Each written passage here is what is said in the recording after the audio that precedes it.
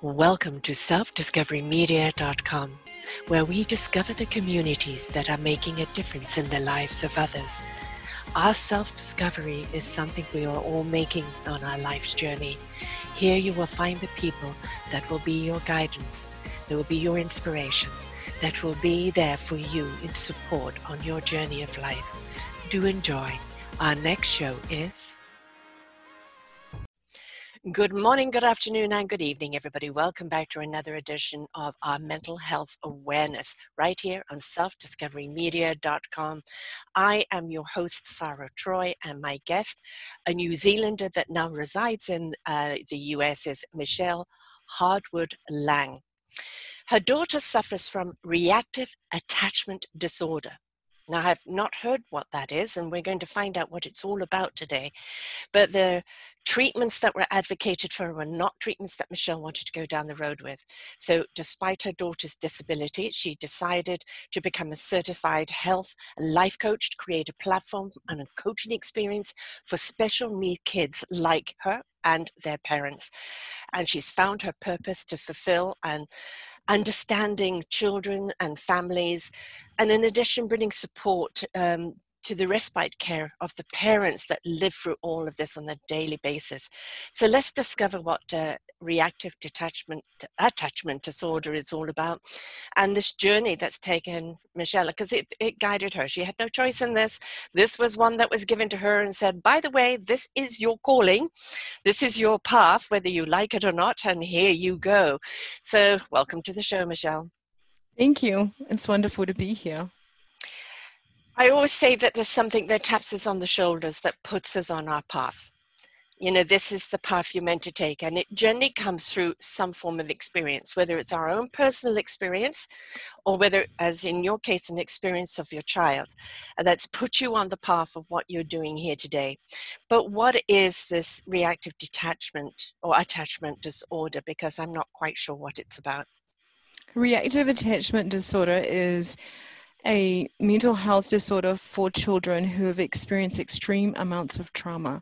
And what happens for them is they become disassociated from the relationships that they have in life, whether it be a parent or other family members or children. And how it manifests itself, it's different for every child. Particularly for my daughter, it's anger, it's distrust, and you have to understand what they've experienced in their eyes. People have come and gone. They've experienced an exorbitant amount of abuse type trauma in several different ways, and abandonment. And so for them to trust somebody who's caring for them is very difficult to see. And the lenses through which they see, they'll trust a stranger over them trusting you. So they become very agitated, disassociated with the world around them. And it's very difficult to know when they are going to have an episode, because it's very episodic. They can live very normal lives and from the outside in look like very normal children, but emotionally for them, a really brief explanation that would be more visual would be from the moment that they started to have the trauma to the moment that it ended, they're emotionally stuck in that world. Yeah. And when they start the healing process, they're still at the age that they began to have that trauma. So for them, it could be if it started between 2 and 4 and ended at 5, then their emotional mentality is at that 5-year-old stage. So for them to cope with life is not the same as anybody else. And they could be 9 when they get to a place of starting healing. Yeah. I mean, you know, what is trauma? It is something that's happened to you at whatever particular age, and whenever you get triggered, you're going to go back to that space and time of when that trauma happened, no matter what age you are. So if it's happening to a child, then that child is going to go back to that space, and they're totally ill-equipped to deal with it, and they're not going to even remember any of the skills or the tools that they've learned further on and bring it back to that stage, because they're back there in the trauma. And that's why trauma is traumatic, because it takes you back there. It does, every single day. It takes them there. It might be a word, a tone of voice, the way somebody looks. I mean, the other dynamic for kids like this is they suffer from PTSD as well. Yes. So for them, life is very, very different. And it boils down to how do you give them a message when you give them structure, discipline, and routine, which is very much core to and central to what these kids need. Mm-hmm. Yes. May I ask how she came about this trauma? She came about the trauma because her family life, her family dynamic was very dysfunctional. She had parents that were abusive and neglectful, and so the state stepped in and they became a ward of the state, and I was contacted to see if I would be able to help support these children. And it was a 4 to 6 year path that we've been doing this. I adopted her about 18 months ago, and we're on the path of healing and trying to find ways to manage her care, her trauma, as she tries to understand what's happening to her, which is very difficult for her. She's 9 years old now, and this started when she was 2. And of course, when she's 2, there is no understanding what's happening to her. It's just the terror of what's happening to her. She knows it doesn't feel good, and then she doesn't feel safe, but she doesn't know why. That's right. She doesn't know why. And even now, she still doesn't know why. Safety for her is just people being consistent in her life. Yeah. And understanding that there's something going wrong and trying to find the language to speak what's happening to her. And even then, that's difficult for her because there's something happening, Mom, but I don't know how to tell you. Sometimes I think it's for her, it's the other side of the trauma of being so scared that she's still in that moment that if she dares to say anything, we have to work through that process of her having courage and appreciation that there's somebody there to catch her, and what she's feeling is okay and normal. Right.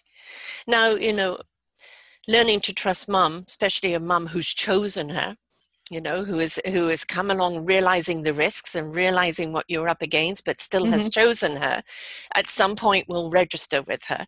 But, she knows you're there for her. But, the handling of school, the handling of other kids, and we know that kids can be so cruel to one another. And, it can trigger at any time, a memory, a feeling that might not be anything to do with what happened to her when she was that young, but still it's the same feeling that's conjured up. How does she cope with things then? Or, you're not there. So that must be kind of rather worrisome. It is worrisome, but what we've done is we've given her an opportunity to find coping skills that will, when she's having a difficult time, will help her to move away from having an event where she might be disruptive to other people, meaning she's going to get angry and upset because she doesn't understand what's going on. She's just having an event, she's having an episode. So that's when using alternative methods of care came in, because I didn't want to have her to just go pop a pill in her mouth. No, it's just dumbing him down, isn't it? It's not deep to the root of the problem. It doesn't get to the root of the problem. No. And when I started the journey of becoming a health and life coach, before that, even me taking that step of doing that, I was doing some research because I myself was wondering the question of how is it every time I start something new and I get excited about it, within about 3 weeks, there's what I now know is limited thinking. I knew it wasn't, I intuitively knew it was there, but how do I solve the problem? So I started doing research for myself and working on experimenting about what that was about and learning and growing through that. And I realized if the bottom line is subconsciously we have these memories, these principles that give us limited thinking, what could it do for my daughter? What could we do from the inside out? And I started to think differently about her healing process. We could heal her from the inside out. So I looked into tapping, I looked into positive affirmations and meditation with positive affirmations, so that when she gets to a place where it's difficult, she can tap in those areas where, one, it's not noticeable to anybody else, right, and it will help her to bring up her positive vibrations and feel comfort because of the affirmations we're getting her to tap through. You're right. And tapping is wonderful.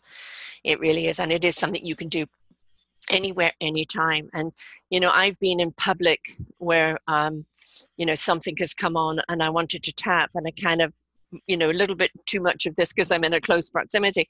So I did Hmm. it mentally. I did it in my mind, hitting all the points, and it calmed me right down. So tapping is really a wonderful medium. And, for people who don't know about tapping, it's kind of hitting certain points and redirecting the language to the brain, which then calms the body down, which is a wonderful medium to do and can be done anywhere at any time. They don't need anything other than just hitting those points and speaking the language of tapping, which is addressing the problem and saying, although I have the problem, I'm releasing it. Yeah, Yeah, it, agree. it's a really wonderful medium, and as there are so many others, but that's a really good one to have. I've got a voice at the back of my head is saying sound therapy. Have you done sound therapy? Yes. Bowls, the tongs, the this and that, because that is also something that goes beyond the brain, and goes deep into the psyche. Yes, we're doing EMDR for her. At first, I wasn't a huge advocate for it because I didn't really understand um, how it worked. But Mm, once I started to delve into that, I'm a huge advocate for EMDR. Obviously, she's taking on board traditional therapies for her to release the pain that she's suffering every day. But there have to be other alternatives for her to utilize when she's having a moment. And like you said, when I'm not there, when she's at school, when she's with friends, if she's in a social environment, and of course with COVID, some of those things have yes. changed. Hmm. So, but we still need to encourage that we find alternatives for our kids that go through this Hmm. to be able to manage life, because there is a possibility at the end of the tunnel that they can heal and they can thrive and they can be adults who do amazing things. Aside from what she's experiencing, she's an amazing intuitive kiddo that I want to be able to let her have the opportunity to grow and flourish the way she's meant to. I mean, it boils down to the fact she wasn't given this. It was not hers to have, but Right. she has it anyway. So what do? We teach her about being positive, and we teach her about loving who she is. Mm. All of those really great coaching moments that we would do with an adult, we can do that with kids as well and Oh, help yes. them to believe in who they are, because that is the other side of what you deal with children with reactive attachment disorder, their self-esteem. Yes, yes, yes. It's Uh, not there. no, and and that's, if you were in a state of kind of flux or distrust or fear, that fear breaks everything down. It is the complete opposite to any form of creativity or positivity. Fear is incredibly a negative force. Now, I'm not talking about the fear sense of walking in front of a bus or walking in the middle of the Hmm. of the highway. That's common sense fear. I'm talking about the irrational fear that is all consuming and kind of eats you, from the gut, from the inside out. And there is no rationalization over it at that time. What you have to do is find the instrument that can turn the knob into a different frequency. Exactly. And so when she's having a moment, we have to work really hard at shifting her brain Mm, and the frequency that she's at to get her to a space of feeling that calm and that peace. And it's multiple things. It might be tapping, it might be mm, deep breathing, it may be meditation. Like, I've noticed that when we put on her meditation that I have, and I just flip it onto my phone, she's now to the point where it's like, Mama, I need to listen to the meditation before I go to sleep. yeah. And they've got great positive affirmations that help her to grow confidence and love who she is. I'd love you to listen to my Dawati shows. She teaches children yoga and meditative skills, and she has this wonderful music that goes along with it, that is designed for children and for teenagers, of the skills of being able to cope with anxiety or stress, and find their center and find their space. So I'll send you the link, but that, I think you'll find some of her her techniques, and the music there is wonderful. I have nowhere near had that kind of stress growing up, or that trauma, but I went through some health traumas growing up, and some other things that have happened in my adulthood that it brings up a little post-traumatic stress now and again. You get triggered, and leads to depression and anxiety, which is, as I said, you can't reason with it. You cannot reason with it. Snap out of it, go to hell. There is no snapping. If we could, we would. It is literally having to change that frequency into something else. And for me, I've always found not only nature, because nature speaks to us on so many levels, but music has always been the one. And I've since learned that certain music resonates at higher frequencies. And those frequencies are the one that turn our frequencies over out of the stress and out of the trauma. So I'm a huge music advocate for anybody that's in stress, because I think it takes us out of the stress and puts us into a calmer frequency when sometimes it's difficult for us to do for ourselves. But I think that I've interviewed an awful lot of people as adults that went through an abusive, traumatic childhood. And, one of them is Rob Shearer, and his parents died when he was 10. I mean, literally the parents would be drunk and playing Russian roulette, 3 kids kneeling on the floor with the gun saying, "Who should we kill first, Ma?" He was in that environment, sexual and physical and emotional and every abuse. And out of the 10 siblings, I think there only ended up being 2 or 3. The others took their lives and went down a different path. And so that inner strength, that inner connection with an intuitiveness, knowing that you are so much more than that, really needs to be flowered, doesn't it? It really needs to be nurtured and grown, because that is what's going to be their sanctuary. That is what's going to be their guidance forward. True, I agree, because when I watch and observe, I mean, particularly when she's not thinking I'm observing, I notice, there is this inner part of her that is intuitive enough to see when others are hurting, and reaching out to them, and that she has that capacity to love and care. The disruption comes from what she's experienced, and so we have to spend a lot of time, literally sometimes hands-on, can I give you a hug? For her, hearing somebody say, I just want to let you know that you're amazing today. Yeah. You did a really great job. We spend a lot of time delivering messages to her, even when it's simple tasks. Yeah. It might boil down to, when she's in a place where she's not following direction the first time, you kind of have to peel it back layer by layer and give it to her in a way that's loving, caring, and nurturing. And then it's followed with, with understanding and empathy. Yeah. I get that you feel this way, sweetheart, but I really need you to go take care of this. Remember, we agreed that, you needed to go take care of this chore. And we incentivize what's going on for her. We give her goals. We break it down daily. We break it down weekly. We break it down monthly. So she can track herself. She gets, I guess, the greatest part about children with reactive attachment disorder is the greatest thing that you can do is to empower them to have choices, because the reason they're there is that the reason they're having trouble, they didn't have any choices.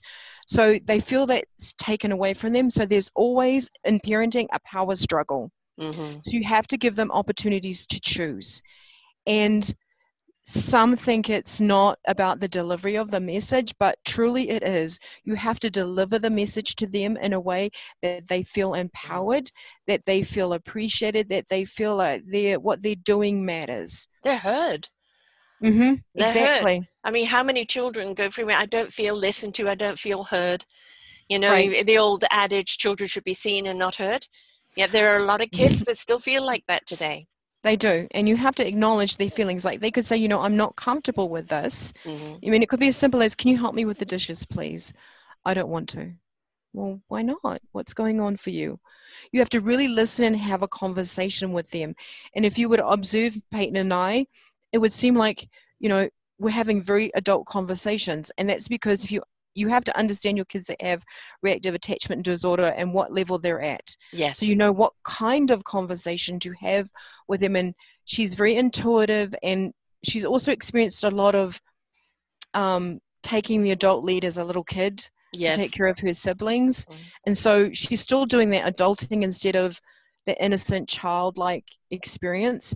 So you have to coach them to go back to being a kid. And that, you know, our phrase often is, hey, I need you to do you right now, which is being a kid and having fun. Let mom do mom and the adult thing. Here are your choices for today. This is what I want you to work on.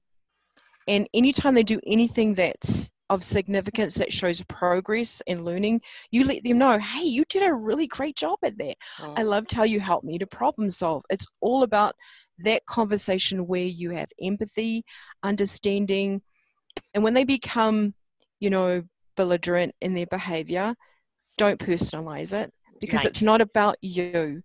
It's about what they're experiencing in the moment. And it's really hard as a parent to not personalize it, because here's your kid and you think they're being very sassy, very cheeky, very disrespectful, but it's not. It's because you're giving them structure, discipline, and routine, the one thing that they want very much, but that's the very thing that they push hardest to push away. I love you, but I don't want this, but I do want this. And then you see the progress. And it's difficult as a parent to, you know, not go, oh my gosh, I'm just not really doing a great job. What is wrong with me? But everything's right with you, because, you know, in our team, you know, I always hear often, you know, she loves you when she pushes you back so hard. You know, she really cares about you when she's trying to shift things more and more each day. It's not really, that's her way of showing you love. It's not the traditional way of what we see love as, because for them it's not. And over time, you know, things will change. She will grow, she'll progress. And she has done that. She very much so. I mean, for her to come and get a hug, for me, that's like a 10. Because when she was little, she never did that.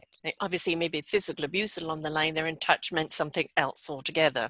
It did, and it still does. You know, we still have to wade through the being intuitive and listening with our whole bodies. It's not just with our ears. We listen with our eyes, we listen with our heart, we listen with our soul to each other, so that we can have those conversations and connect with each other, so that she feels like she matters, and it's not about her diagnosis, it's about her. Always about her. So my thinking, my drive is about creating a platform for these kids and their parents, because being a parent of a reactive attachment disorder child, it's not an easy job. No. I mean, I had 3 kids. And, you know, when they hit the teenage years, I don't know if you ever saw The Exorcist, but, you know, the head spinning around, you know, all of a sudden this cute, loving, huggy-wuggy little child is defiant and pushing all the limits and pressing all the buttons, and just like, who the hell are you? You know, they're going to test your limits, that's for sure. And, you know, for me, it's always, I'm going to always remind them where the edge is. And that if they walk that edge and they fall, that's their choice, if they're going to push those limits. But as a parent, I'll be there to help them get back up. But they've got to understand, to read when to say no, or when that edge is there, and how to recognize it. And, you know, we can't protect our children from everything that's going to happen to them in life, but we can prepare them for it. And the more that we instill not only I'll love you no matter what. It doesn't mean I agree with your choices or your actions, but I'll love you. It never should be a love as a punishment. I don't love you today because of this. Love should never come into that. Love is love. It's unconditional. But you can like and approve and disapprove of certain actions. And sometimes you don't have to say much. They used to say when mum went quiet and the eyes went up, you know, that was enough. You know, whoops, mum's not saying anything. She's at her limit. And I think very often when she's pushing you, she's looking to see where's your limit. She is. She knows my limits, but it goes back to, you know, structure, discipline, and routine. There are consequences. I mean, I have to think of her as this 9-year-old kid who's almost as tall as me, and she's in this body of a 9-year-old, but she's emotionally only 4 or 5, you know, pinching a fit, packing a wobbly, pushing boundaries, trying to see how far she can go.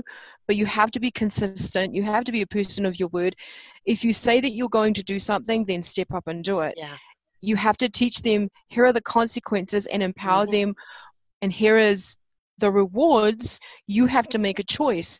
And if you determine that your reward is X, like say she can go swimming with a friend because she did X, Y, and Z, and we've charted all of her chores and things that she has to do every day, then that's her reward that she gets. You have to set boundaries, like, here is our red zone.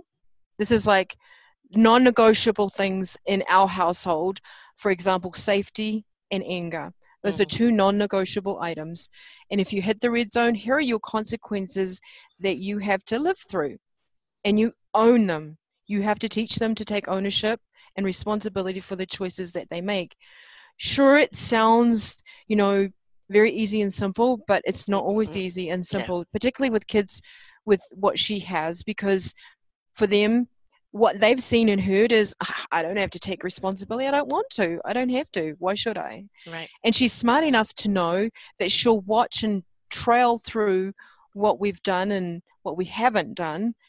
And she's always smart enough to figure out, well, how can I end around that? Yes. You know, how can I negotiate that? And you have to really say, yes, very. You have to say, this is not negotiable. These benchmarks are not negotiable, and I'm not moving from them. And the difficulty in that is, as a parent, is that sometimes you have to make hard decisions about their care.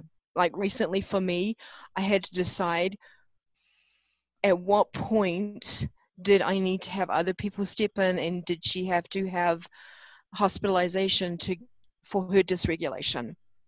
And at what level was that dysregulation to a point that I needed to go get secondary help? Right. And you always have to have a safety plan. You always have to have your team know and understand these are our benchmarks that we have to do that work for us. Like make phone calls with people to help her calm down when she's dysregulated.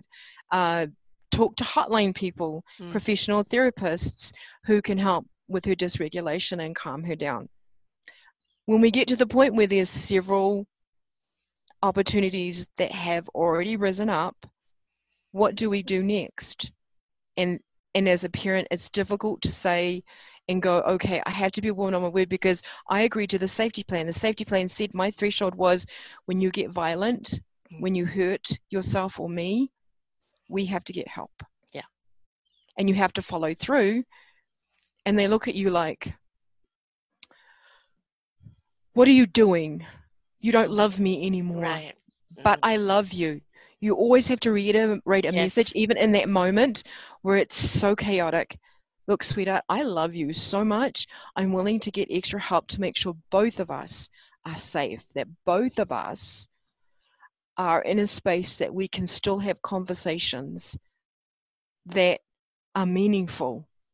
And when we get to a place that we can't talk together, that we don't feel like we can be around each other, that's unsafe, especially when you want to lash out and be violent. And you can get kids with this reactive attachment disorder who get to that level, who get to the extreme. And it's because there's so much hurt underneath all of that. And you have to have safety plans in place. Parents have to go get respite care, which is a component that those are the things that I'm working on, is creating a place that parents can come get respite care, where kids can come get respite care, because there isn't enough. No. And I'm a single parent. So for me, it's like, well, I've got people on my list that I can utilize when I need to go take a break. And I want to say, you know, we've gotten to this mentality that, you know, parents don't get to take a break. And that that's how you get burnt out and sick parents. Yeah, and that we're not allowed to. And I've heard a lot of that. And then I've also heard people, you know, have negative talk about parents who do take a break. Oh, who do they think they are? They should just keep going. What's their problem? I'm sorry, but this world isn't made the way that it used to be. And our kids are dealing with different problems and issues. And it's best for us as caregivers to say, you know what? I need to walk away. I need to take a break. Because that's when you have a problem. That's when you get child abuse. That's when you get all of these socialized behaviors that say, we can do this. We can get angry. We can get ugly. No, we need to teach each other, parents and children alike, to step away. Take a break. Take a self break. Take a day break. Take some sort of break where you are away from the situation. And while you're in that break, be creative. Mm-hmm. Talk to somebody.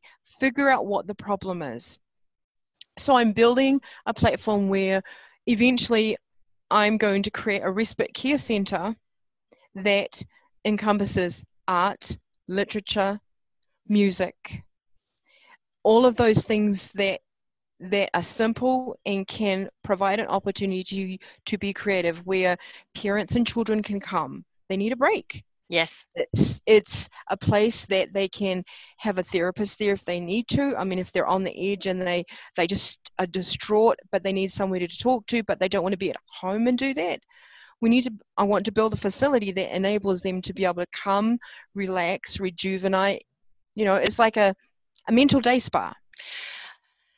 Hugely, hugely, hugely, hugely necessary. It's, It is. I mean, I was a parent of 3, and trying to get any kind of time to yourself, because I had a husband who was working all hours and not that reliable when it came to kind of backing up or giving me some break.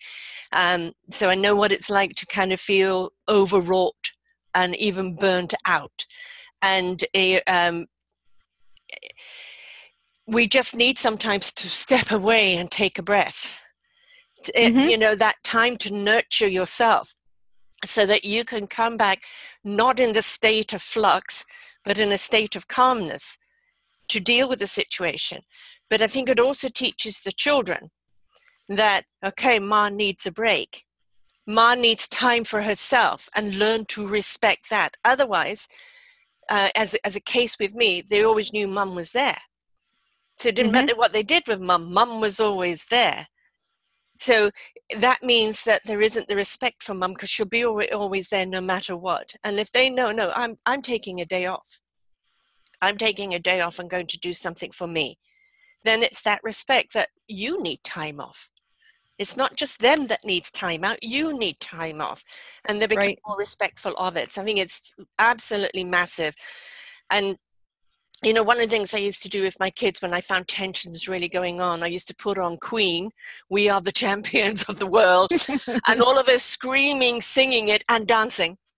Yes. And it's kind of redirecting that energy into something. Yes. Right? Agree. And at the end of it, we're all laughing. And we've changed that vibration again, and having a place where they can come to, where whatever they need, whether it's the therapy or whether it's calm music or dancing music or art, it's something where they can express themselves through a different medium that's not the burden on the parent. No, it's not. And that's the whole idea, is breaking away from that thinking and that parenting skill set where we think we have to do everything and Mum's always there. No, I've talked to a lot of parents and observed and found that, parents need to take a break, and kids need to know that parents have a life outside of them. Yes. That we love them, we appreciate them, we champion them. But Mum and Dad, guess what we were before we were parents? We were just people. Yes. So we need to get back to, and it's a great way for us to identify how we can get back to our own selves. Because often we get so busy, we forget who we are, we forget what we're doing, we're raising our children, we're having a career, we're doing all of that lot. And that's great and wonderful. But how do we get back to ourselves? How do we get back to, you forget to do that. So this is an opportunity to say, okay, I'm taking some respite care, I'm taking a break, and I'm getting back to myself. And so these centers will be places where people can do that. They get back to themselves, they find the help, they find the way to be creative, to literally get respite. And respite isn't just about, oh, I'm just going to go take a rest, maybe a day in a hotel is going to work. No, it's much, much more than that. It's, yes, sleeping, eating properly. It's massage. Yes, all of those things. Yes. A massage, candles, a great meal. It's relaxing. It's tuning off the media. It's tuning off the sound.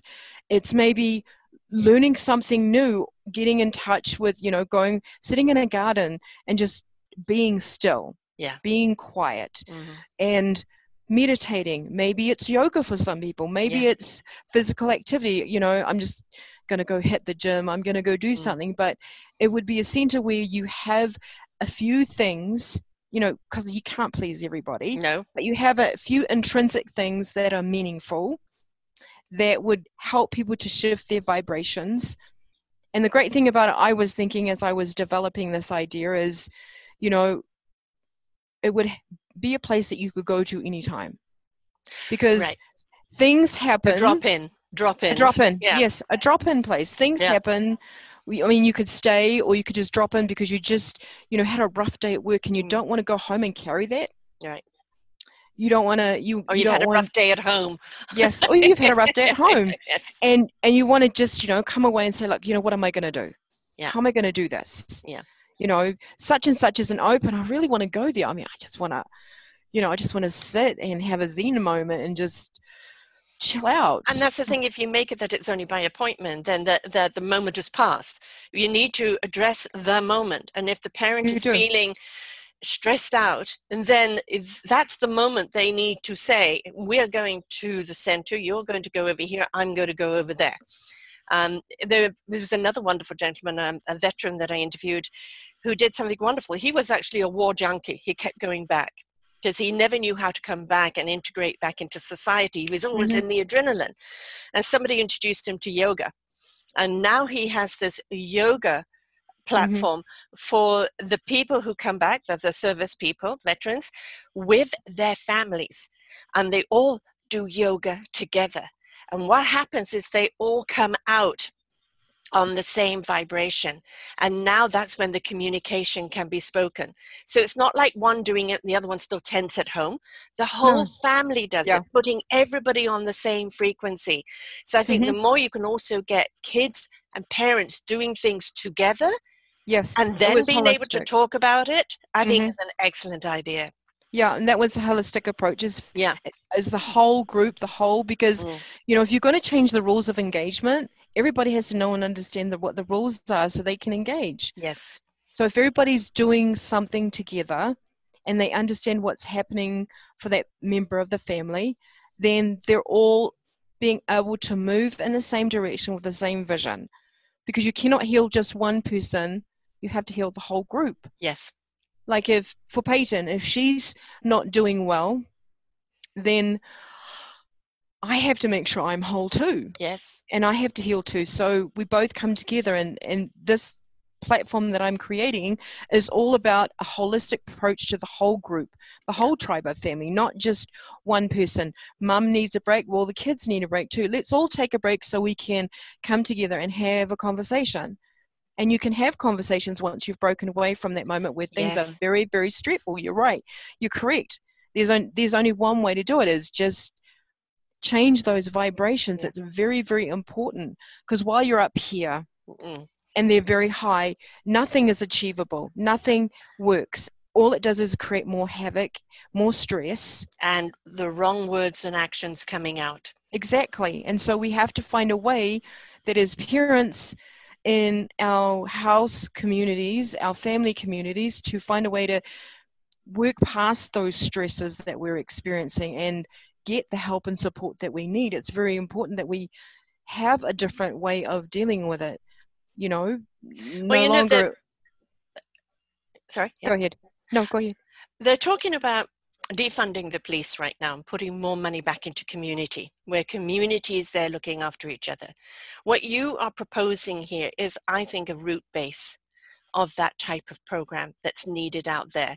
Because if parents are being supported and the children are being supported, that means they're going to grow up to be better adults. Parents aren't going to split or, be burnt out or have their own health issues, which is extremely common. And we're not going to be in such a dysfunctional society. So I think, a lot of the funding should go into community centers and organizations like this in communities that are there to support people at the root of the situation instead of waiting for the situation to get out of hands and then, guns are brought in. So, it is the stitch in time. So support the families, support the children, be there. For goodness sake, for how many thousands of years was it a village brought up the children? It was. And Thousands of where years are we it was a now? village. Where are we now? You're We're on not. your own, mate. Yeah, you are. You're very much on your own, mate. And I've seen that over the years that, coming from New Zealand, it's very much community-based. Mm-hmm. Very much the tribe, literally the tribe helped raise the children, but they still bring the tribe. Your extended family is very much at the root of community and how you deal with life. But somehow we've forgotten how to continue to let family be at the core of our communities. Yeah. And if we don't fix at the core our family structures, our family well-being, our family socialization, we're going to disappear. Yes. We're going to obliterate ourselves, Yeah. It's what we're seeing so much. I mean, I'm a divorcee, and we're seeing so much today of families breaking up. And, I was the fortunately stay-at-home mom, although I did try doing a few businesses as well at the same time. But it was the role of the children was on me. Right. Yes. And eventually I ended up, through the stressful marriage and through the raising and doing all of that, ended up sick. And then, but I couldn't be sick because there wasn't any time to be sick. And also, you also felt a little bit of shame for being sick because you couldn't manage everything. You're taking everything in, and now it's manifesting in an illness. Right. And well, what's wrong with you? Exactly. Oh, there must be something wrong with me. Instead of, no, I was saturated. With everything coming at me from every angle, I was saturated, and I got to a point I couldn't deal with it anymore. The body broke down. It does. As the body will. Mm-hmm. So why are we waiting for people to get to that stage? We can't. We can't wait for that anymore. We have to create funding. We have to create initiatives that enable parents to be parents and cope with what we have in life right now.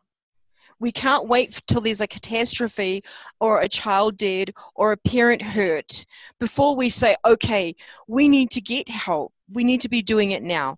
At the core level of the family, we have to look at those structures and say, what do families need? Yes. And it's not just traditional families. It's families that at any kind of nomenclature that you want to call it. Right. Single parents, gay and lesbian parents, just people who are families. Yes. We are all people, and we love community. Yes. We love communities, and we need to, instead of dispersing into different groups, just say, look, at the core, we're human beings. We all need help. We need love. We need support. How do we get that? Yeah. How do we do it for each other? How do we do it for each other? So how do you build that community? And the thing is that, in having a kind of a center like that, you've got plenty of people that have specialized in their field. Exactly. Right. And now they can come together under this one umbrella and cohesively work together. They can say, I've got a child or a parent over here, and I think it would serve better if you could help her out. And then that's the way it goes. But I also think it should be free. Yes. Because how many times do we see people never getting help because they can't even afford to put food on the table, never mind go and get any help? Yeah, and those are the things that I've thought of too, is, a not-for-profit organization where people, doesn't matter where they are in life as far as their income and threshold or socio-economic environment. And you're right, socio-economics has a lot to do with whether they get help. Yes. And that cannot be a player in this game because people need help and support. And those are the things that I've thought of. And I'm glad that you brought that up, because that's not something I want to have played out as I build this. Is money is not something that should be a part of why people get services or not. Money is a foundation to which we can build, to utilize, to create. Yes, it's the tool. It's the work. It's the fuel. It's the fuel. It is the fuel. Yes, it is. Yeah, here's an idea. I've interviewed so many people with beautiful foundations and nonprofits, etc., that are working in different fields. How would it be to actually work with each one of these nonprofits that collectively come together to form this umbrella? You're so amazing. Oh my gosh. And the reason why I say that is because, you know, as I've developed this idea for the last 2 years, little things have come together. And one Mm. of them was for the for this project was, well, we need subject matter experts who all come together to make this happen, Mm-hmm. where we utilize resources. And what has, you know, the universe has thrown out to me lately is, why are we not utilizing what we already have? Yeah. We have to utilize what we already have in existence and come together and create this platform where everybody who, I don't want to reinvent the wheel, but I No. do want people who are, Utilize the wheel. yes, utilize it, who are subject matter experts who can Yes. come together and say, look, we have to pull all these resources together. And I think that was for me, you know, as a single parent, you know, without labeling myself, but truly that I am. You are. But You're on as your own far there. as trying to get resources, that is honestly the most difficult challenge, is getting resources together that I need to help my daughter. And how do I do that? Well, I talk to lots of people, I ask lots of questions, and then I started noting, well, for this over here, I need to go talk to this person. For this problem, I need to go talk to this. How come we're not coming together and saying, putting these all together in one house and Yes. utilizing them and passing it out to those who need it? You know, what's coming to mind, because you've got the juices going now, is you can have a twofold. You can have a virtual, you know, for Mm-hmm. somebody who just can't get down to anywhere, but be able to get online and go to the virtual platform. You know, Yes. I'm just needing help right now, Yep. right Mm-hmm. now, Right and now. have this umbrella. They literally then get on Zoom talk. They can record Mm-hmm. it so they can listen back to it, Yes. and just have that guidance, whether it be the child or the parent or caregiver, whoever it is, right? But Right. also, an awful lot of these nonprofits aren't just working in one bubble. They have people that are working everywhere. They So for do. them to find somebody in your area that is doing that under the nonprofit, and that nonprofit contributes this much and another nonprofit contributes that much with the expertise, all you're looking for is the building in which to house it in. Yep. Now you go to the city and say, I've got all of this, we need a premises, this is the benefits of what we're seeing. It will cut down crime, it Yes, it will will. cut down it will probably cut down suicide. It will cut down an awful lot of people just being dysfunctional in their own lives. I can tell you from Right. the shows that I've done, being a spiritual counselor myself, the biggest problem I ever find in people is the little child inside that was It is. neglected. It was. It's true. It's very, very much true. And there's the biggest reason why I'm doing this is because I see my daughter, and I don't want her to get to that place as an adult Mm, where she's this little child still that's not flourishing, that didn't right. heal. And and then I see, you know, that there are kids who grew up that way. And how Too much, many kids, too many too kids. many, too many. And there are children out there who are growing up like this. And we need to, I mean, you know, I was thinking, you know, when you talked about resources and not-for-profit, I thought, well, why can't I just go talk to Big Brothers and Big Sisters? And then maybe I could talk to the Habitat of Humanity to Mm. go build a building. And then we could utilize some of what they do and put it in here so that we can all come together. There's lots of foundations out Yes, there, and we just need to come together and say, look, this is what I'm doing, collaboration, and collaborate collaboration. together. Mm. And this is what's needed right now. I mean, with COVID, with, you know, the increase in domestic violence alone, Mm. you know, I know the UK recently did an ad that was posted on LinkedIn, and I looked at that ad and I went, this can be prevented. Yes, There has to be an outlet where people yeah. can press a button to get to somebody, to have a conversation, to de-escalate the moment, to get some relief, you know? Like, I Yeah. was thinking, like, we could create partnerships with people who can, um, you know, like sort of like the Big Brothers, Big Sisters concept. You know, what about companions for mums and dads to go Yes. help them, you know, respite Grannies, care, grannies grannies, and grannies and grandpas. yes, grannies and grandpas to help Yes. kids and Yeah. mums, and Yes. intervene in that moment where you can pick up a line and say, look, I need and it doesn't cost anything, Right. you know, volunteer to help alleviate the stressor that's going on. Don't be judging of what's happening Yeah. for them. Judgment, I'm just sorry, is a password. We're yeah, not interested in that at all. no, we don't. Just Yeah. get in there and help them to be able to find that peace. Because in a moment's notice, and we all read it in the news, in a moment's notice, anything can be prevented. Yeah. And who wants another fatality? Right. Nobody does. This is also going to go under our Forgotten Children series. And I was doing a show there with a foster mum. And she came up with a statistic that horrified me. And that 70% of the people incarcerated were foster children. Yeah, agree. And they're just products that have just moved, passed from one to the other, and they feel worthless. They do. Yeah, and like Rob Shearer is the guy that went out there, his parents then became a foster child. And he's a gay white guy who he and his husband adopted 4 black children. So, in North Carolina. So, what he went up against. But he started comfort cases. So, this is something I can see as being a wonderful synergy. The comfort cases are for foster children to have their own backpacks, their own cases. And the organization now is growing even more in even more diverse ways. Yeah. And this came about from someone who saw the need. You see the need. The best programs out there, the best solutions out there are from people who are living through it and see what is needed, not from the top down or some management. It's got to be from the people going through it, and this is what we need to resolve this, or to support this, or to prevent this, and getting all of those people together under one umbrella and saying, what can we do? This organization, that organization, this organization, and let's Lego it. Let's slot it all together. Yeah, we need to Lego it and slot it together and create this, because it's very much needed. It was needed 10 years ago. It was needed 15 years ago. It was needed 50 years ago. I mean, it's been needed all the time. Yeah. And yet we socialize ourselves, particularly mothers. Dads go out to work, and mum has to handle everything, no matter what. And she has to be strong. And it's just like your example of your life experience. I mean, I was socialized that way too. What's wrong with you? Just get in there and get it done. Yeah. Come on now. Yeah.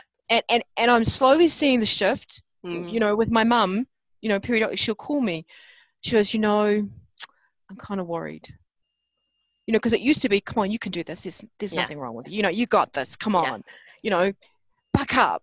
Stiff up a lip. Hey, well, come on. that sort of language, Yeah. And now it's like, I think I want you to be making sure that you're taking care of you, that your mental acuity is there, that you're taking a break.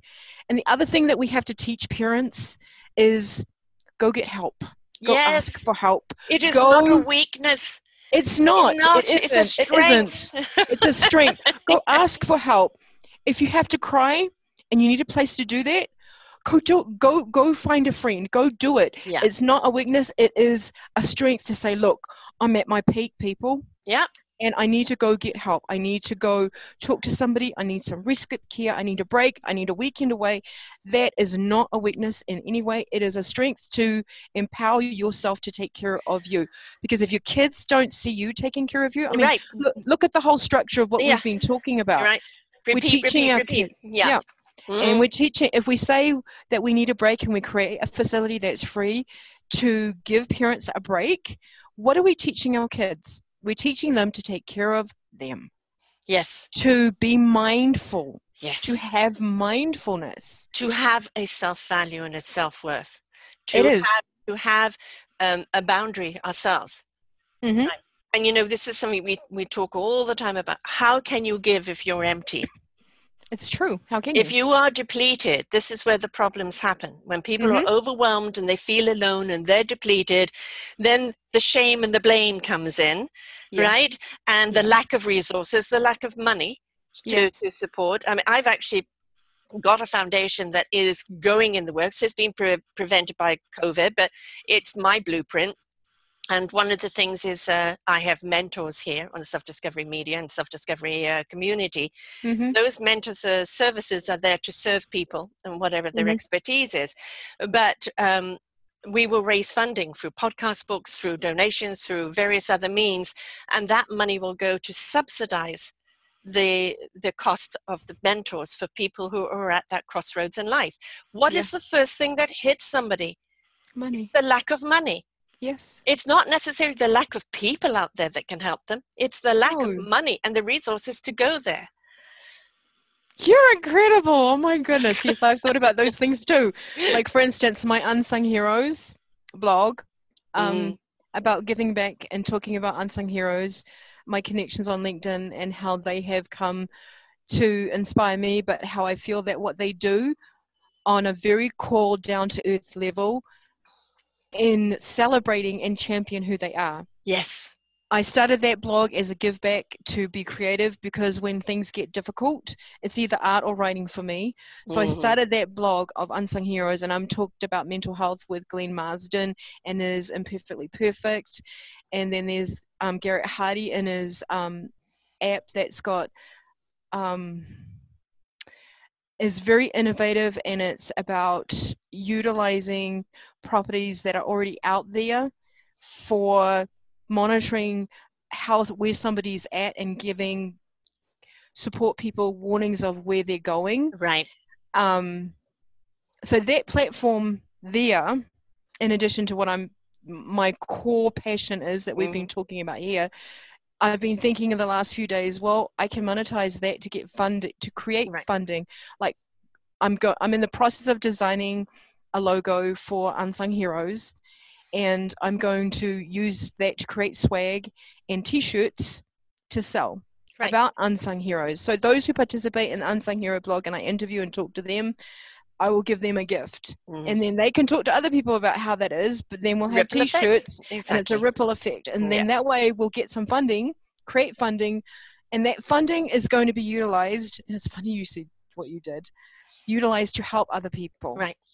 Either to grow the Respect Here or to help people who need assistance. Yes. It's not going to be doing anything but that. And it was funny, I thought about that this morning, before, when I was getting ready to talk to you. I'm like, what do I want to talk about? What's really going on for me? How is that meaningful for me? And I'm like going, this is important. This is, where is the core of what goes wrong? Money. I'm afraid it is. It is. We have gone and put all the value on money and power. We have. And what have we seen? A whole load of ivory towers that are crumbling. And what are we seeing? So the rest of the people destitute and left behind. And I've had the honor of interviewing an awful lot of business people who are now teaching companies and organizations and governments to put people, planet before profit. Yes. And when you do that, when you invest in the people to be all that they are meant to be, you're creating a beautiful instrument in that person. And then they go to look for their orchestra. And that orchestra resonates out with such a beautiful vibration, it invites other people in. It does. Investing in people is where we need to be. Investing in the planet, which is one of the greatest gifts as human beings we have received. Yes. Right? And looking at profit as being the abundance and the enrichment of mankind, of life kind, all life on planet, right? And looking at money as devaluing it as a power. It is a tool. It is a tool. It's the fuel in the car, but it doesn't define where the car is going. No. How you use your vehicle and for what is how you use the vehicle. The fuel in it doesn't have, well, it can tell you your distance, but it doesn't decide, well, you're going here or you're going there. No. Right? It's purely fuel. Money is fuel. And we have plenty of rich people out there that it's time that they spent their consciousness, which is invest in the structure that is needed to empower people, not power of one person, empower people. Yes. To be all they're meant to be, to build community and society in a way that is going to be fruitful to each other.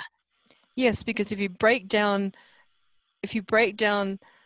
the family unit, you're going to break down community. Yes. And if you don't teach people to empower themselves and to be empowered, the very thing that those people have got rich from is the people that are working underneath them.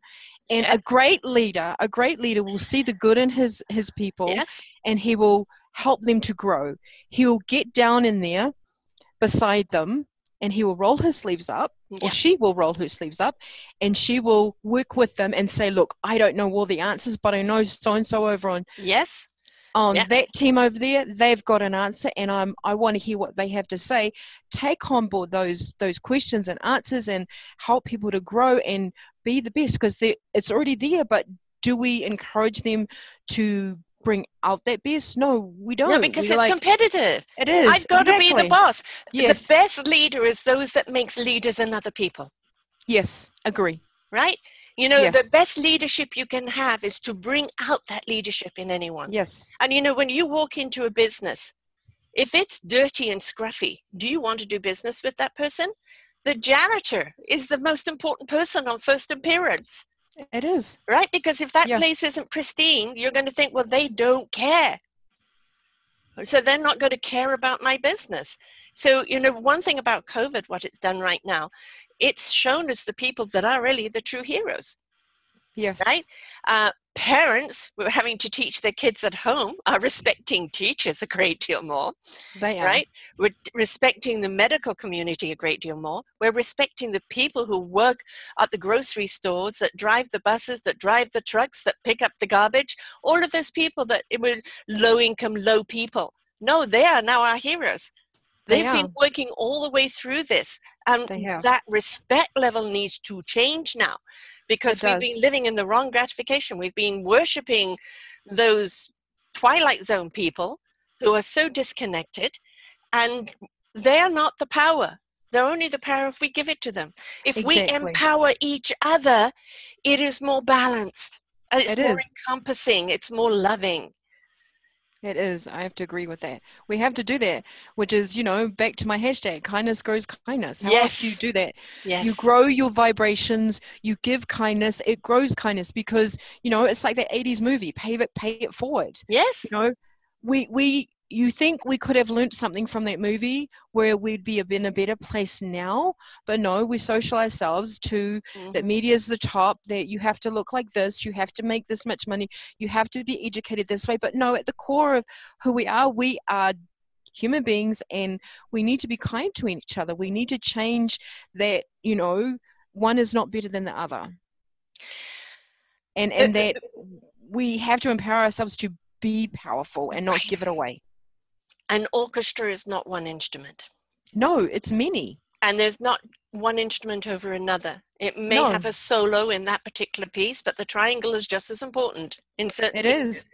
And the conductor isn't higher than anyone. The responsibility of the conductor is making sure that that music is cohesive and harmonic, that goes out in synchronicity. And so you'll always have people who have that ability to conduct, or to find those people that have the right instrument for the right orchestra. And I think kind of one of those people that brings those people together. But it's up to each and every one of us to be the solution. As I've said, virtually every show, sorry folks, if you've been listening to all my shows, it's the same statement I say all the time. We're at a stage where the universe is waking us up to shake us up, for us to step up and change it up. We've been woken up, we've been shaken up, and at the present moment, we've been invited to step up. And the stepping up is like, we know what is wrong. How are we collectively going to come together to put it right and change it up? The invitation is there to step up, but you can't step up and be part of the solution until you are a solution unto self. Agree. You have to work from inside you, change you first, and then work on your family dynamics, and then go change the community. But if you don't change you're bringing the dysfunction to the table. We don't want that. We've had enough of that. Yeah. You have to change within yourself, your direction, your limited thinking, your outlook, your perspective. All of those things have to change within you, and you have to want to do it and work on it every day, and not understand that just because you had one mindset today doesn't mean to say it's going to be that way. It is a consistent commitment to work on yourself and to grow and to give, because it's like having dirty feet and stepping into the bathtub that's dirty. Right. So we have to make sure that if we're stepping in, that we have moved off those things that would dirty the water, because you're not going to improve anything Right. if you're not taking care of you and growing yourself and being able to deliver a message that is authentic and true if you don't really believe it. Right. And stop putting you as a responsibility on everyone else. No. Participate in your own life, in your own healing, in your own caringness, in your own kindness. When you learn to care for yourself and be kind to yourself, you start raising that frequency. And that kindness is just one below love. Right? When you step into that kindness and you share that kindness, you are that kindness, you're kind to you, you're kind to everyone around you, you are now in that loving vibration. And that loving vibration, you can't go and do anything harmful to anyone else knowingly. No, and you can't. you're in a frequency that literally aligns your whole body. And it is an energy that begets an energy. And so we're having to turn the frequency up on everyone right now. And this is what's been happening. You know, I'm an intuitive and an empath. And I've been saying for quite a long time now, they've been turning the volume up on us every year. The volume this year was mega. And only those that are willing to hear it and willing to rise up to it are going to survive it. And there will be some people left behind. But that is the choice that we make as individuals. Do we want to be part of the problem or still part of the suffering? Or do we want to be part of the solution and first heal ourselves so we can bring that gift to other people? I agree. And life is all about service, isn't it? It is. And this morning I wrote a post on LinkedIn, and what it talked about was how we hear the message. You know, are we so busy and frantic in the noise? Are we just engaging in the noise? And how do we stop the noise? And how do we take enough time for ourselves to hear the message? Because there is a message to be heard, you know? And when I wrote that, it was like, I was watching something on Facebook that an aunt sent me. And it was about different women characters in the Bible and what message they brought. And I just watched it quietly. And then it dawned on me, there's a message there for me to share.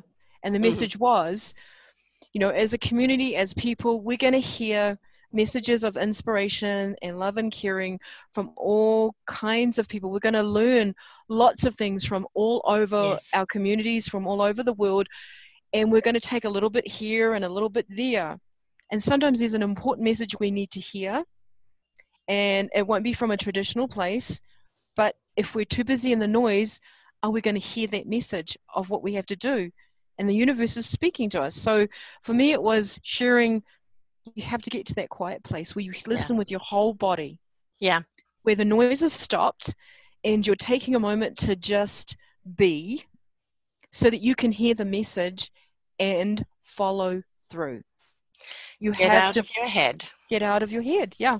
You know, have to hear it. Mind, heart, soul, you know. It's actually the other way around. No, it's actually the other way around. Heart, mind, soul? No, soul. Soul, heart, spirit, mind. When you listen to the soul, that's the divine channeling that is coming through to you. It resonates with the heart. The heart makes that connection. The spirit now wants to get into action, and the mind will know what it needs to know when it needs to know it. This is data. This is programming. This is information. But it doesn't matter how much knowledge you have up here. If you do not have the wisdom to know how to use that knowledge, it's unproductive. The wisdom comes from channeling that divine presence of information that resonates with your heart. It doesn't have to articulate. It knows. It goes to the spirit. Now I'm in actionism. And the mind will know how to use this wisdom and put it into action. But we always think it's from the head down. It isn't. It's get out of your head. Listen to your gut, your heart, your spirit. Let that tell your mind what it needs to know. Because the mind is a programming, and we know that there's bad programming in there. And we can go but, or what if, or I can't do that, or I'm not worthy. And we get caught up in that stupid cycle like a treadmill. So it is a listen to the soul, the heart, and the spirit. It is so overwhelming, that beautiful knowingness. And the mind will know what it needs to know. And how do you know that? I don't know. I just know. Exactly. That was me this morning. You know, get in touch with here. Yes. Your heart. Yes. Your heart will feel it, and your soul will, and see, and I didn't know the order. I just knew I had to do it. Yes. Yes, a lot of people think we're head down. We're not. This is the last piece. All your mind has to do is get out of the way and invite. We are Yep, all channelers. We are I all agree. open to that frequency. And anytime we need to know, ask the universe. And the universe will come and give it to us, but they're not going to give it to our head first. Got it. Which is why I feel things. Yes, feel your knowledge, don't think it. Yeah, which is why I feel things deep to the core of my soul. Mm-hmm. Yep. And then my head's like, oh, just go. Yep. You got it. That's it. And that's, now that explains it. I didn't even know what it was. I just followed it. yeah, well, I'm glad you did. You allowed, you followed. And that's one of the other things. If you stay stuck in the head, you want to analyze it, articulate it. What does it mean? And you're stuck in that. When you actually have the intellect of the soul, heart, and spirit in the equation, Mm-hmm. you know, you don't need that. It just is. And when Got we it. actually understand everything is just is in the now, Mm-hmm. in the moment, the gift of the present is in the now. Right? And trust the now. Whatever information you're giving, if it doesn't make sense at the moment to you, it doesn't matter. It will as you progress with that knowledge. You're right. It does progress. It takes you where you need to go because you're It does. allowing it. You're going with the flow. You're right. You do have to invite it in. Mm-hmm. You very much do. And you when have to be awake to hear it. Yes, yes. And allow, you know, the soul cannot be heard if the heart isn't open. Wow, that's so amazing. I love how that sounds. And you know, when you said that, for me, it's very much true of, you know, for reactive attachment disorder children. Yes. They're very much, you know, in this light of this conversation, they're very much head oriented. So you really do hands-on, day-to-day get in touch with their heart and their soul. Yeah. And they come back to you when you can reach their heart and soul. Yes. And I've noticed that with my daughter, that in the moments where her head is just spinning out of control, if I can get to her to touch her heart and her soul, she comes back and it's like, I'm here, Mama. And see, she intuitively knows where she needs to be. She does. This is the old programming. It is. It is. Trauma is old programming. It is. And, you know, we get triggered into that old trauma. And it's like, well, what the hell are you doing here? I got rid of you. And that's the way to look at it and say, this is not me anymore. You know, my youngest daughter, when she was young, could not sleep in her own room or in the dark. I'd find her, put her to bed and find her on the floor next to me, you know. She just was absolutely petrified, and she was a defiant little creature in the day, so confident, but at night, no. I took her to a past life regressionist who found out that she had been abandoned at least twice in her life, and that she had been in a pipe at one point in the dark, and somewhere else she'd been abandoned. And when she came out of it, I said, do you remember what was said? She said, yes. And I said, then that is not you. You can let that spirit know now that it is no longer alone. And this is not you. You don't need to be afraid, because this isn't happening to you now. When she went to sleeping in her room with the light on, and not long after that, sleeping in her room in the complete dark. And I think a lot of the time what we don't realize, we don't just have the trauma of what happens to us in the now. We have the trauma that happens in our DNA. What happened to the parents? You know, because often something that happened to the parents, they will repeat on their own children unknowingly, and the trauma carries on. But you've also got to understand it's also past life trauma that hasn't been released. So it's not always in the moment. So if you can intuitively ignite the soul and the heart into the question, that could be the healer of past trauma. And they can learn to let it go. They can. And so that intuition is really important. Yeah, and I think there's that conversation and that language with my daughter that says, this is not you. Yeah. And I intuitively have said things, you know, this is not you, this is not your life, this is us now. Yeah. This is your past. I think when we break down that barrier, we will have a major breakthrough. Right.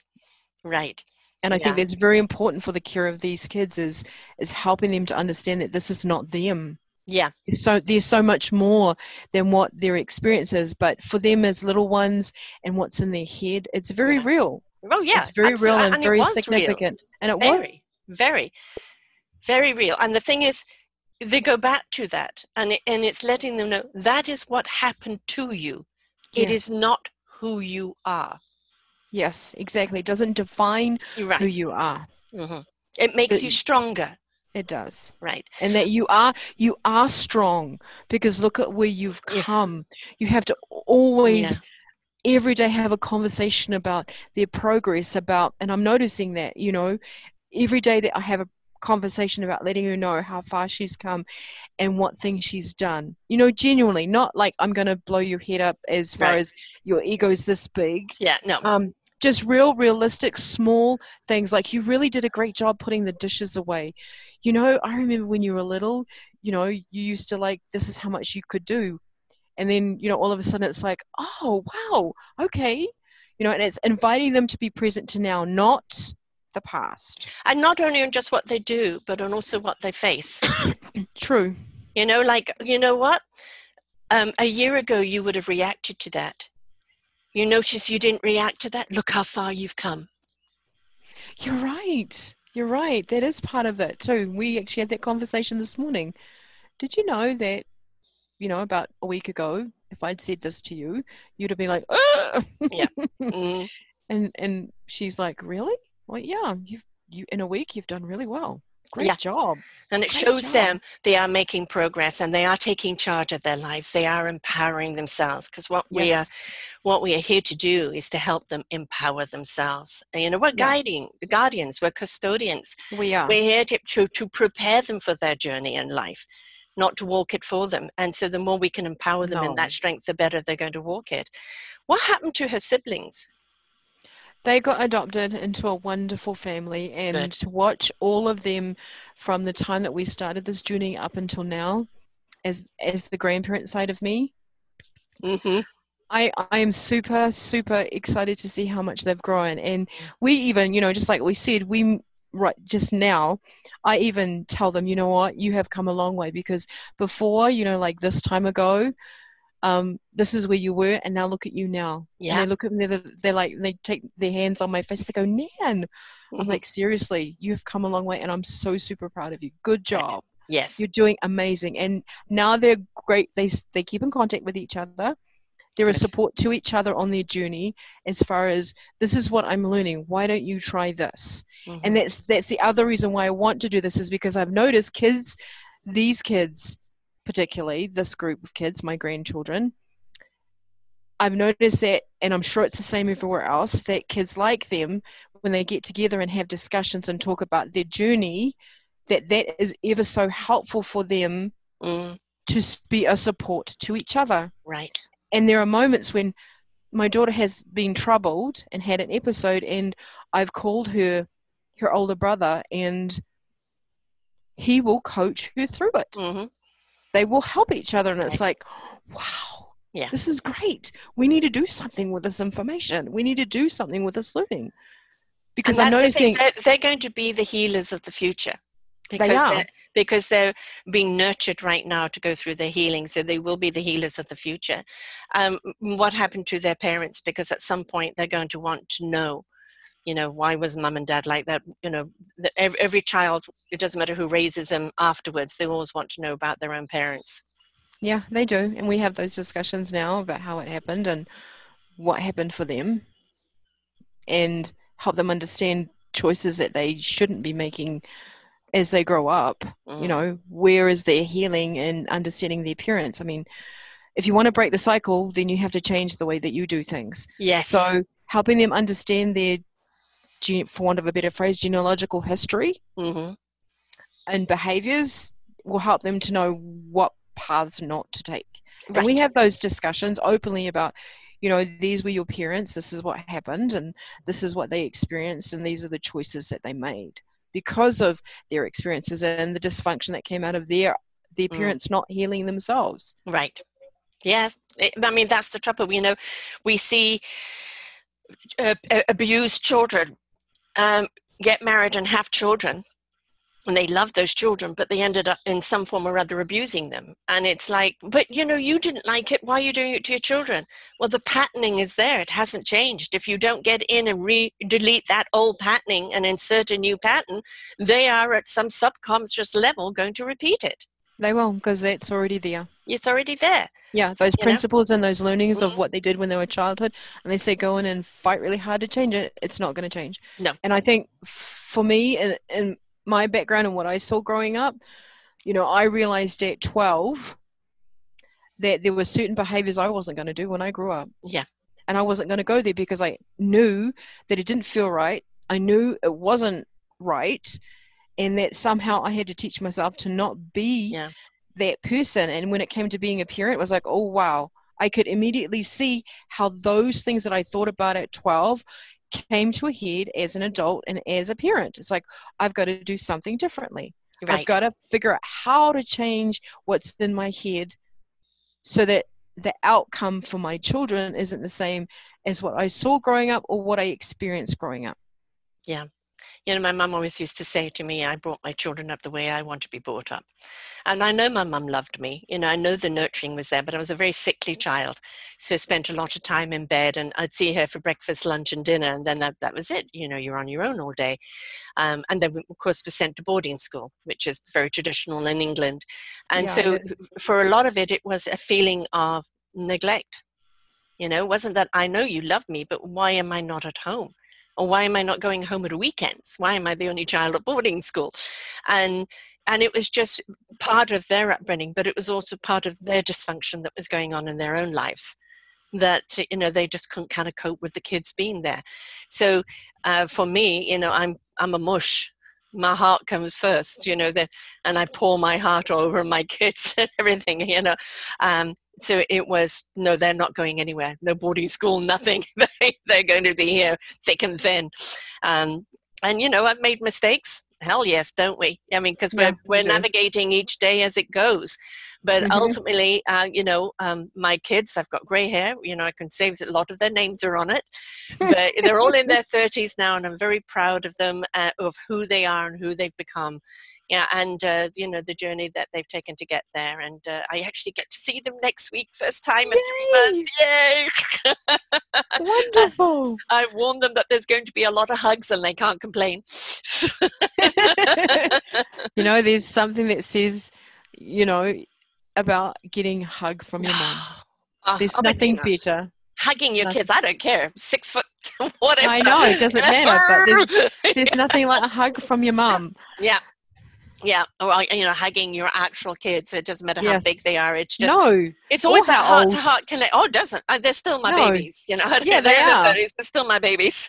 Yep, they are, and there's nothing better than that. Nothing warming, nothing more beautiful and heartfelt than just getting together with your kids and having that hug and connecting. Yeah. And I think what we're realizing as a society right now, that healing is love. But love is not in the head. It comes from the heart. And that so many people shut down their heart, out of pain or mistrust, or never got it ignited. But when we ignite our heart, and I say to people, how do I ignite my heart? And I say, watch the children. Watch them play. Watch the puppies and the kittens. Watch nature and the squirrel running up a tree. Anything that makes you smile. Anything that tugs on the heart, that is a way of igniting it. Do not deny it. Do not go, I'm tough, I don't need it. Everybody needs love, and everybody needs to ignite their heart. That heart, and I don't want my heart to be broken. A broken heart just shows you how to love somebody else even more later. Don't be afraid of that broken heart. You learn something from each one. And the heart is the key to everything, because if your heart isn't in it, you're not in it. No, you're not. I agree. If your heart's not in it, you're not going to do anything. No. I mean, you can see it. I mean, if you're half-hearted, it's like, I kind of, and then, you look at yourself going, what was that about? Oh, well, I really wasn't in it. But if you are from a soul level and a heart level, like you said, your head comes last. Yes. You find that, and it's like you said, it's very true. Your heart will ignite. Yeah. And the universe will send you. You have to be open to the messages. Yes. You have to be open to the invitation. Yes. Realistically, if you want to talk with your head, people, relationship, having heart and getting involved, yes, there's a risk factor involved, but guess what? You can never exchange that experience when you open your heart. Never. You can never forget what you had, what you felt. It stays with you for the rest of your life. Absolutely. And who would want to give away that opportunity anyway? I wouldn't. No. And it's not just a love of a partner or children, No. or love of that, it's when you step into that love of life. Mm-hmm. I love who I am doing what I'm doing. Exactly. I love the experience of my everyday, and is every day good? No, but the bad is just, it's just a hiccup today. It And is. it doesn't define the day because there's too much love here, right? Yeah. And it's soppy, it's syrupy, but love does conquer all. It does. And it's a really great, wonderful feeling when you Yes. feel that way. It's amazing. A hard day is like a hard day, and that's okay. Yeah. Because guess what? You have all these other minutes left. The clock doesn't stop because you had a hard moment, and you're cancelling out the rest of your day because there was a little pebble in your shoe. Right. When you really think about it, it's just Yes. a little pebble in your shoe. It's slightly annoying, but what you do with that to help move you forward to the rest of the day, to enjoyment, to empowerment, to living life, to loving you, to loving what's out there. Oh my goodness, it's a glorious feeling. I mean, I Yes. see that in you, on your face. It shines. Like there's a light in you because you feel that. I mean, I'm not saying you as in general you, Right. but you Yes. personally, Sarah, I see this light in you. And It's like the backdrop behind me, Yes. that iridescent feeling of the Right. glow of the sun, the warmth, the gentleness, that's in you. And I see it and I feel it. Even though we're doing this podcast right now, what you bring, I can feel. And we've never met face to face, but No. you resonate that when you're at that place. It doesn't matter where you are or what you're doing. No. It can be felt.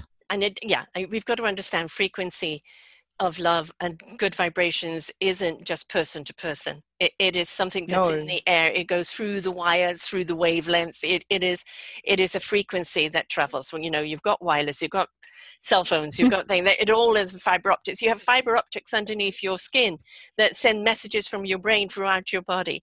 And when you talk about the pebble in the shoe, maybe that's just an indication to put your feet up today. Listen to the message. It's like, don't get hung up on something. I have an illness now and again that says to me, okay, I'm sorry, you're not going to do anything today. This is a day of rest. And I've learned not to argue, give myself a day of rest. And then the next day I can get back out there again. So learn to listen, allow. It's not about pushing through. It's about allowing, because every time you allow, it's got a reason. Everything has a reason. You're right. It's very much that way now that I think of it. And I think that's probably a great philosophy to teach young kids. Yes. They can have bad days, but that doesn't mean it's the end of time. No, it's not the end of time. But it's time to nurture yourself. Yeah. That's the key. Yes. It's teaching. I think if we could, as part of facilitating this respite care, is teaching kids to listen to their bodies, to listen to their soul and to their heart, and to see if they can figure out what the message is. Like, the people in the shoe, you said, maybe that's about putting your feet up. Yeah. That's the message. Yeah. And sometimes, we have to figure out how we can teach our kids to do it. I think that's really important. As I look at alternatives and promptings for kids like them in coaching and appearances, parents have to understand the message and give the message to the kids, but we have to teach our children to be intuitive to the messages that they're being given as well, and that there's something they need to be doing instead of second guessing, or that they don't have a right. To actually think or provide that information. Mm-hmm. They do. We're teaching them to be in tune with their own heart. Mm-hmm. And if we do not respect the message that's coming from their heart, we're being dictatorial. We are. rather than allowing. So this isn't, oh, I gave birth to you, I can take you out. No, this is No. I'm here to love you, to ignite you, and if your heart tells you this is what you need to do today, then that's fine. Now, of course, a teenager or a kid will kind of go, oh yes, my heart's telling me I can't do the dishes today. Well, that's not the same thing, No, it's not. But when those days are there, you can feel it vibrationally. Do you just need a me day today? Yeah. What do you need today to make you feel better? And that is honoring them. It's placing value on them, and they go, you know what, I was given that choice. I was given that choice. And it's respect. And if you teach them that respect, they will live in that respect. They will, and then they'll break the cycle. Yes. Man, that cycle needs to be broken. Oh and my God, there's a lot of cycles that need to be broken. Right there is. There's dozens and dozens of them, but that's one of many yes. that you could get them to work on, because I think parenting is so much more different than what we knew traditionally, and we have to let go of those strings. We have to formulate. We're not going to see a tradition. We're going to see, as you see, gay people. We're going to see maybe two single mums sharing a home, raising kids. We're going to see grandparents raising kids. This definition that it has to be man and woman and picket fence and all of that, sorry, it's obsolete. It is too containing. And we've got to understand love has no boundaries. We don't want to hold it into a canister. We want to set it free. So whatever the family dynamics looks like, who cares, as long as the core is love. Yes, agree. And very much agree. The core has to be that way. Yeah. And you stepped up to be loving to your granddaughter, to be there for her, despite what she's going through. And it's now your drive, not only to, the need that you need, the need that she needs, but seeing the need that others need. So to prevent anything like this happening to other children, or at least being able to have the tools to manage it. And it's so needed right now. And it is, as I've said, it's not your politicians or your highfalutin professors of this. It is people on the front lines. Mm-hmm. See the difference that are making the difference. So I'm going to be happy to introduce you to a few people who have got foundations and nonprofits, and just start the conversation. You never know where it could go. You don't know. You don't. Right. And the thing is, you have a blueprint, you have an idea of what you want to see. But if you go with the flow and you allow, it will manifest as to what it's meant to be. Yep, I will. So that's wonderful. I agree. It's wonderful. And totally just, kindness begets kindness, for goodness sake. You want people to treat you with respect and kindness, treat them. Don't wait for them to prove kindness to you. Get off that. No. And kindness is a smile. It's an opening the door. It's a how are you today? It's so many little things, kindness. And it takes you out of yourself, and you will find that the response from kindness is something that will start chiseling away at your heart and opening up that crack, and you will start to really feel good about giving kindness and just receiving the gratitude of acknowledgement from other people. Yeah, it does. It very much does as a ripple effect, that when you start doing it and living your life that way, it intrinsically becomes a part of who you are and what you do, and you don't think about it, you just do it. Right. Because it's an autonomic response to how you decided to live your life. Yes. Do you know Randy McNeely? Yes, I've been following him, and he's going to be one of my features on my blog, Kindness Grows Kindness. Wonderful. As a hero. So yes, I know. I interviewed him, and he's wonderful. I mean, again, person coming from the heart, and that's why my heart keeps being overflown, is because I'm interviewing people like you who come from the heart, and that's what we need to step into. When we step into our own hearts, we see what we're here to do, we see what is needed, and then we step up to change it up. But it all comes down to us. Don't wait for someone else. It's you. Your life is yours. What can you bring to the table? What do you need to do?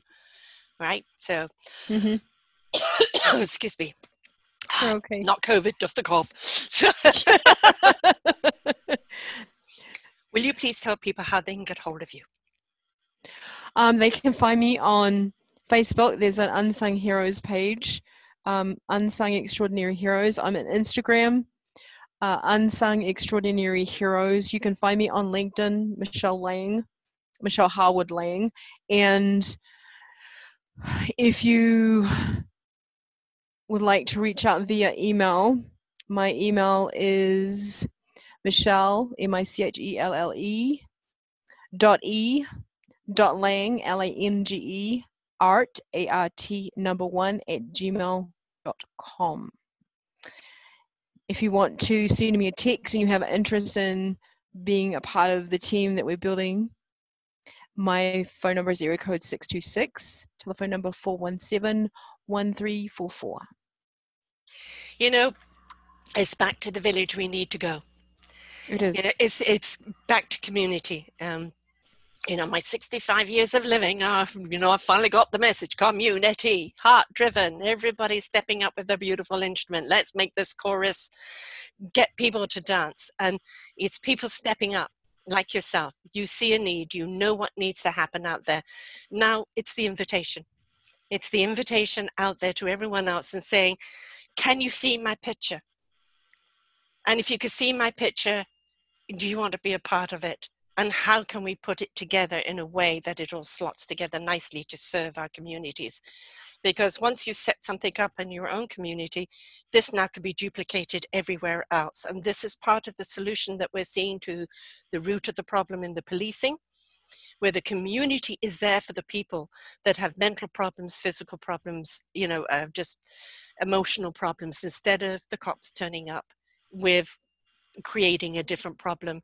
It's the community that needs to step up for the community, and we can only do that when we come together. Agree. We have to let the tribe, our communities, help get back to that basic level of it takes a tribe to raise a child, and it takes a family to be inclusive in a community. The drive comes from the family, the individual level, then the family, and then the community. And we can't do anything different unless we start to speak up and not be afraid and go roll our sleeves up and have a go at it. I mean, this is totally outside my wheelhouse, outside my comfort zone, but guess what? I want to be uncomfortable. I want to have a voice, because I'm at this place where the universe is saying, you've got a calling and you've waited 2 years to take care of this. It's time that you stepped up, and it's now. But you had to wait for the circumstances. We're in that shake-up of stepping up. So, you know, people now can see the vision a whole lot more. You're right. It is all about timing. It is. Agree. And because there were other pieces in the puzzle, you're right. It was all about Legos, because there were other pieces of the puzzle that were missing. At the time I started writing about this project, about putting the research together, about making my thoughts and my feelings and learning more about the issue and if there was really a solution that needed to be found. And now we're at a place, yes, you're right. It is very much so a shake-up, a wake-up. Yeah, we know things need to be changed up. We know we're a part of the change, but until we step up, we can't change things up. So that's where we're at, folks. So if you feel invited to step up in any way, whether it's just an idea, maybe you're a structuralist, you know, maybe a businessman who wants to put some money, time, or expertise behind it. Maybe you're a person who has a skill that would love to share. The whole thing is just reach out. Reach out. You have no idea how anybody fits until you put the pieces there and see if they slot together. Conversations need to start. And from those conversations comes inspiration, which then becomes actionism. So please reach out to Michelle and just start the conversation. You know, where, you know, it's there, it's really needed right now. This is not something that we need to put off or talk about anymore. It's now time. Is how do we make it happen? Agree. I'm willing to have a conversation. So come have a conversation with me about this and join my passion to make this happen. Yes, yes. It's a wonderful idea. It's one I totally agree with. It's a vision I've had for myself for many, many, many years. I'm seeing other people looking at doing it. So, you know, this person's got a vision, that person's got a vision. How about you put your visions together and see what happens? Right? It's exciting, right? Yeah, it's exciting times. And this is the time where, you know, people prefer to put their money behind a solution. Right? So this is it. This is it. Thank you, Michelle. It's been wonderful having you on. Thank you for having me. I am overjoyed, and I'm speechless, even though I did a lot of talking, but this has been a wonderful experience. You are an amazing woman, and Thank you. what you bring to the table is incredible. Thank you for having me. I mean, thank you for stepping up, for caring about a life and seeing what's needed, and for being an advocate for it, and then really wanting to take the action to make it happen. You know, we're, as I said, it's no more talk. It's now action. What are we going to do about it? And you're stepping up. You've got the invitation going. The stamp is on. Off we go. Right? Off we go. Off Yep. we go. Off we go. All right, folks. So how are you going to make a difference? You know, what's excited you about this podcast? You know, where do you feel you fit? You know, is it just an inquiry? You know, is it a solution? Is it an idea that you've got? Something you want to get behind in whatever way, reach out to Michelle.